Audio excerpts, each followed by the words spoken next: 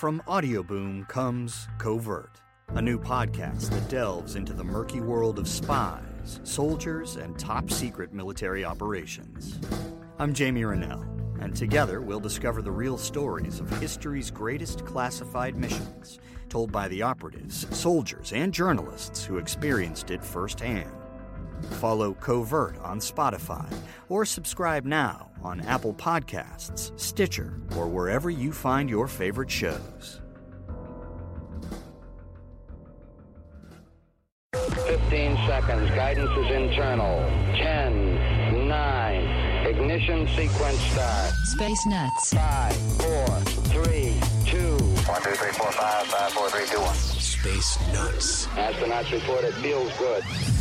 Hello and welcome to Space Nuts, the astronomy podcast that talks about all things happening in the world of astronomy on and off the planet.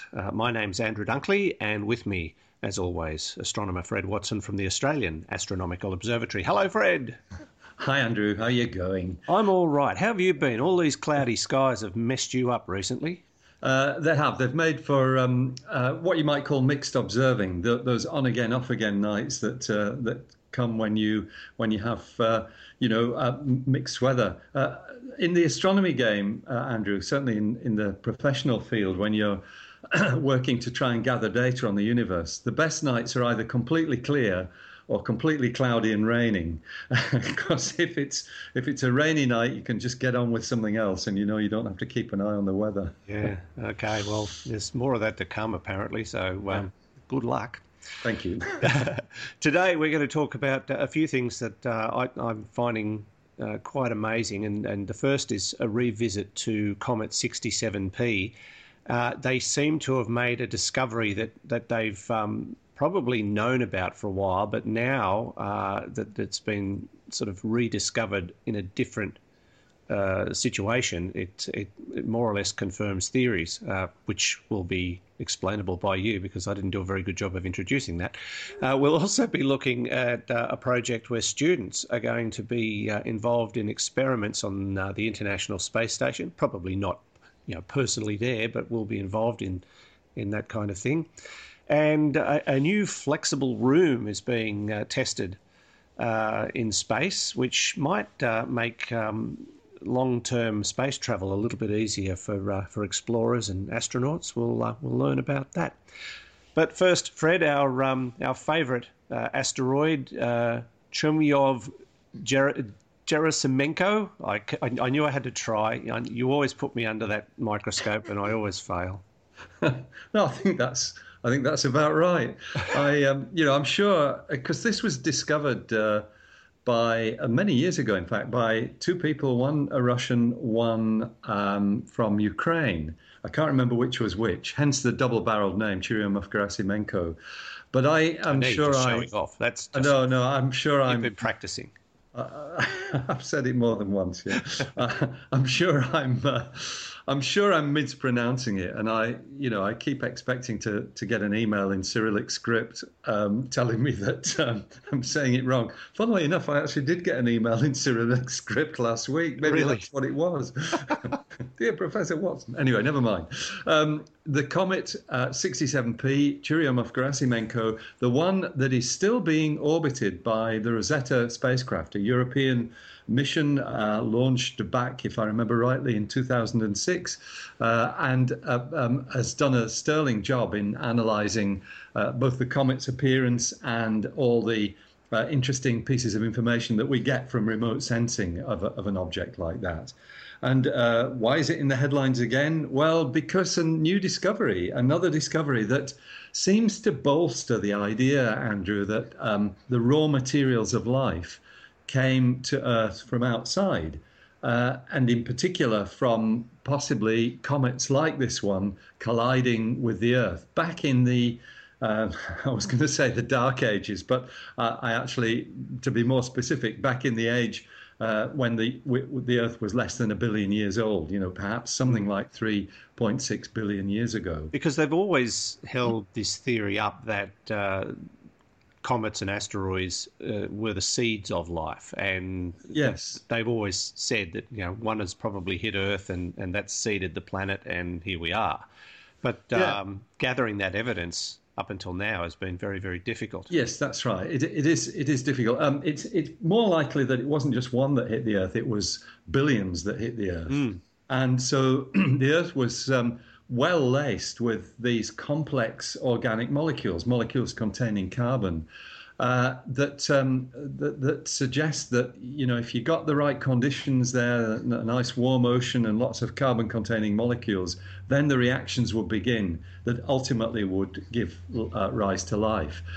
We know that we've known for a long time actually that comets are fairly rich in these organic molecules because when comets get near the sun, they're basically icy objects, and the sun's radiation evaporates the ice, and what you see is what's called a plasma tail, which glows, and you can analyze the light of that, and from that you can deduce that there are these organic molecules present in comets. But there's nothing like actually going directly to a comet and sampling what is there, and that's what's happened with Rosetta. Rosetta's analysing the vapours coming off the comet, and the big news is that the amino acid glycine has been discovered in the comet's atmosphere, and that is something that's used by living organisms to make proteins, and it's actually there in the cloud of gas and dust that is surrounding the comet. So does that suggest that this is a commonality? That this is the norm? Because if you've only got one example of it, it doesn't confirm anything. But I suspect there's another example of it that we're able to draw on. Yeah, you're quite right. Because back in 2006, there was a NASA spacecraft. If I remember rightly, it was called Stardust, but I might be mixing it up with another one. But this spacecraft actually flew through the plasma and dust cloud surrounding a comet. That's a comet right, actually yes. by the name of Wild 2. It looks like Wild 2, but apparently it was Dr. Wild who discovered this comet. Wild 2, a comet well known now because of what happened. The spacecraft picked up material from Wild 2 and then was meant to do a sample return to Earth. But something went wrong with the re-entry, and this little module, which was, if I remember rightly, it was less than a metre across, but it slammed into the desert surface in Utah because its parachutes got tangled up or something, and it actually fractured the casing of this of the spacecraft. Nevertheless, the scientists were able to extract information from the inside, and it turns out that they found glycine among the other things there. But of course, there's always now been doubt cast over that by the fact that it was open when it hit the Earth. And it could have been contaminated. Maybe it's been contaminated, that's right. But the fact that we've now got 67p showing unequivocal signs of glycine, that suggests that the Wild-2 samples were also authentic glycine. It's a very exciting news. It suggests that these amino acids are everywhere, and of course the inference is that if comets coming into the Earth, and the comets are made from the raw material of the solar system, they're icy objects that have never been heated. They contain molecules that probably themselves formed actually in space in what we call giant molecular clouds, and then got basically swept up by these comets as the sun was forming and the planets 4.6 billion years ago. But it suggests that they're everywhere, that amino acids are everywhere, and the building blocks of life might be very common throughout the universe, which of course is great news for astrobiologists who are looking for life elsewhere. It certainly adds a lot of weight to the potential for life being way, more common than we could ever imagine. Indeed, that's right. If this is common throughout the galaxy, then every solar system might well have this reservoir of not just molecules. Actually, there are also interesting elements. I meant to mention that this particular research also found phosphorus in the comet's atmosphere, and that's a key element in living organisms. So it's really it's very encouraging for the idea that maybe life is common throughout the universe. But that's a question that which remains to be answered. Yes, and everyone's hopeful we'll find an answer to that sooner rather than later. You're listening to Space Nuts with Andrew Dunkley and Fred Watson. 3, 2, 1.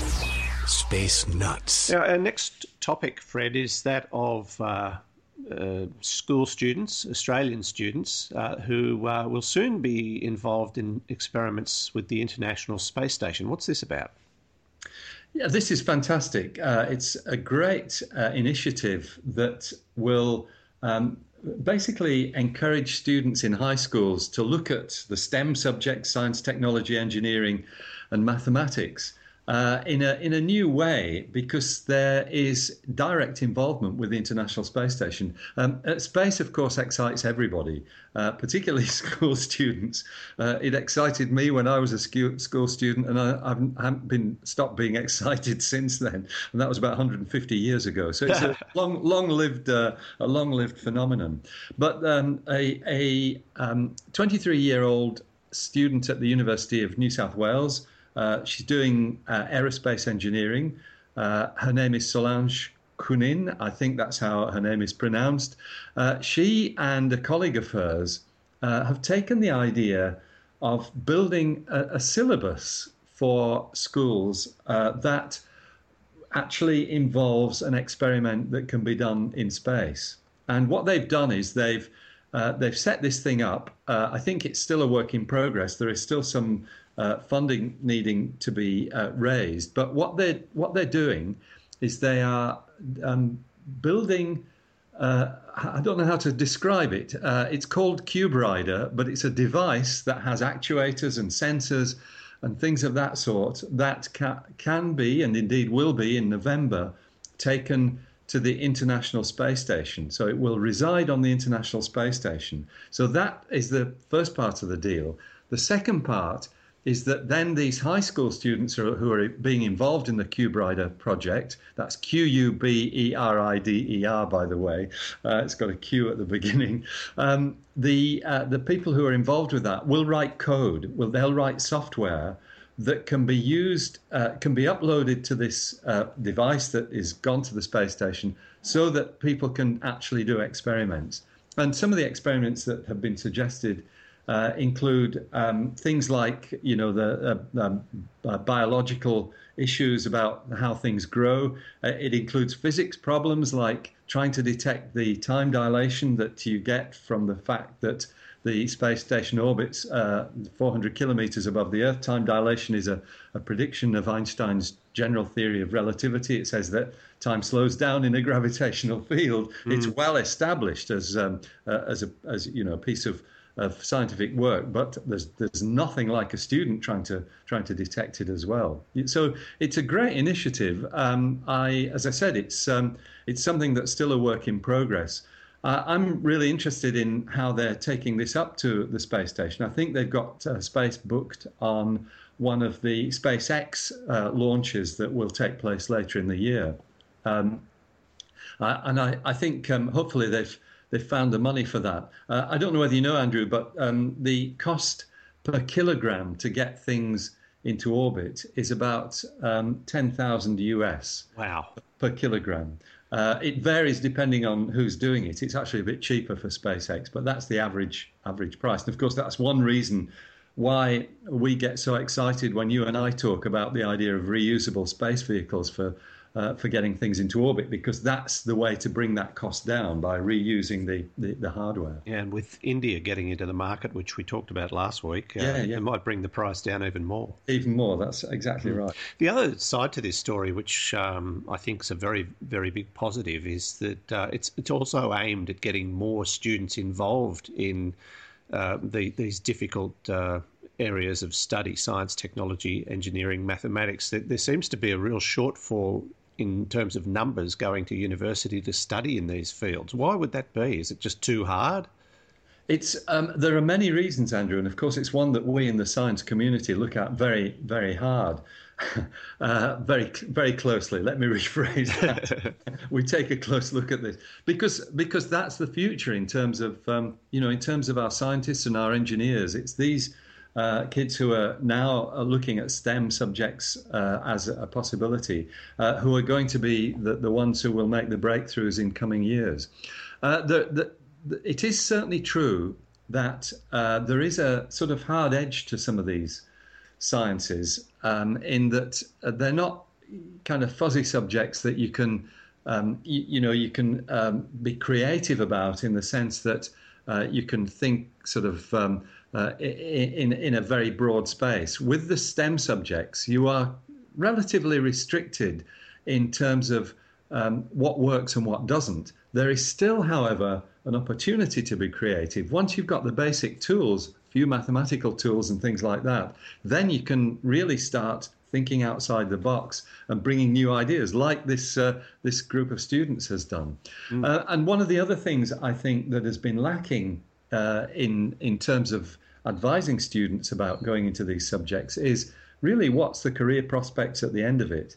And we have to make sure that when people do go, and these are very gifted children often, when they do go and choose the STEM subjects, there has to be a career pathway for them, which hasn't been obvious until now, although I think that is now improving. I think we're seeing a broader avenue of ways that kids can go and make a real contribution in technology, engineering, science, and indeed mathematics. And if I can be kind of negative, a lot of these jobs out of university are government-paid positions, and we all know how big a pitfall it can be working in an environment where you require funding from the likes of government. So it does add to the difficulty of gaining that kind of employment. But, we still need these people. We still need these jobs.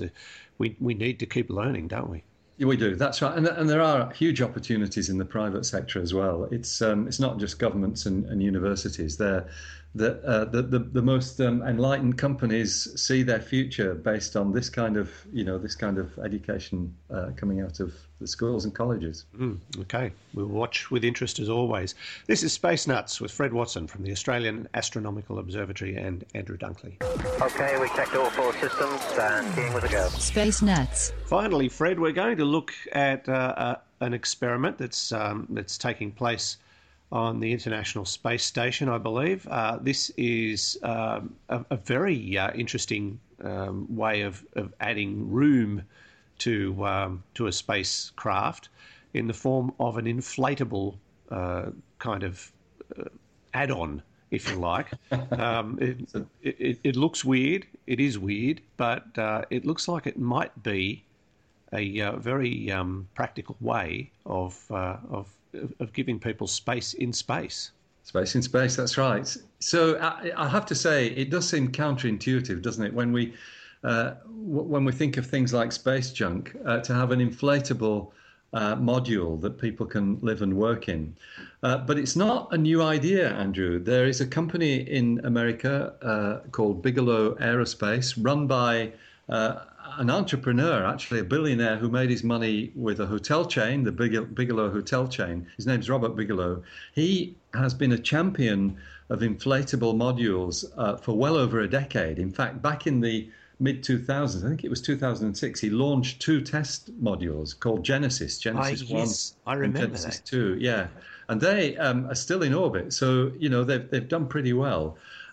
What's happened now is that Bigelow and NASA have teamed up with the idea of testing basically extensions, as you said, extendable modules on the International Space Station. So this thing, which is certainly not large, it's only the size of a small cupboard. It's called the Beam. The Beam is an acronym for the Bigelow Expandable Activity Module. That went up about a month ago, actually, on one of the SpaceX supply missions to the International Space Station. And it was deployed a week or so ago on the space station itself. So what happened is this module, in its deflated state, was actually secured to one of the ports on the space station, of which there are many. Basically one of the airlocks, and that then, once it was all fixed on, that then allowed it to be inflated. I have to say that the inflation did not go quite according to plan.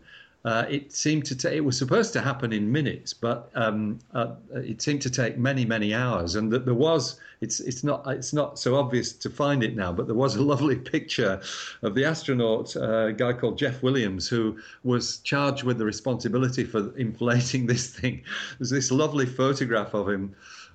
Clearly kind of sitting somewhere in the space station or floating somewhere in the space station, arms folded, looking absolutely fed up because he was sitting there for hours waiting for this thing to inflate. But it did, in the end, it did actually, it did inflate okay. And so we've now seen pictures of the expandable room. It's not going to be used for, activities connected with the space station. It really is just a test. It will remain sealed for most of the time, but it will be mission controllers on the ground who will be checking the pressures and temperatures and radiation levels and things of that sort within this module, just to make sure that it works as advertised. So humans on the space station will very seldom go into it, but they will actually be able to do that if necessary. I think the main thing is to get the data back and test whether it's working or not. Yes, and the practicality of something like this for long-haul travel, that might be the future for it. It is. In fact, Bigelow himself, his motivation is orbiting hotels. With these modules actually used as the main structure, they're not like balloons where if something hits them they just go pop. These things they're multi layer fabric, the kind of stuff that a spacesuit is made of, but probably even more armored. They've got Kevlar in and all kinds of things like that. And actually, it's suggested that if a micrometeorite or something hit one of these or a piece of space junk, it might actually be better than if it hits an aluminium module, because that just makes a hole. If you make a hole in one of these fabric devices, then there's a chance that the way the fabric's constructed, it will actually self-seal at some level. So really encouraging stuff. Bigelow's got a launch booked, I think it's in 2020, for his big inflatable space module, which has 330 cubic meters of volume. It's a huge thing. That's been under development for some time now. So that'll be very interesting to see what that's like. Indeed, yes. I still find it difficult to get my head around the time scales of development in space technology, but you have to be patient when you're working in this industry. Absolutely. That's right. Fred, always good to talk to you. Thank you so much, and we will chat again next week. It's a great pleasure, Andrew, as always, and look forward to talking again. That wraps us up for another week on Space Nuts. Don't forget to follow us on Facebook, add your comments and your thoughts. We're always adding new stories to the Facebook page, as well as the things we talk about on the podcast. So, keep an eye on it and tell your friends and spread the word. And yes, we will catch you again next time on Space Nuts. Space Nuts. You've been listening to the Space Nuts podcast. Mission complete, Houston. Subscribe to the full podcast on iTunes, Audio Boom, and Stitcher, or your favourite podcast distributor. This has been another quality podcast production from Bytes.com. Welcome to Mafia, a new podcast telling stories of America's criminal underworld. Gotti assumed the position of head of the Gambino family.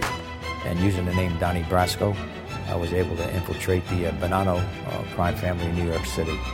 Bugsy Siegel is an American mob legend. One man changed the whole texture and landscape of crime in America.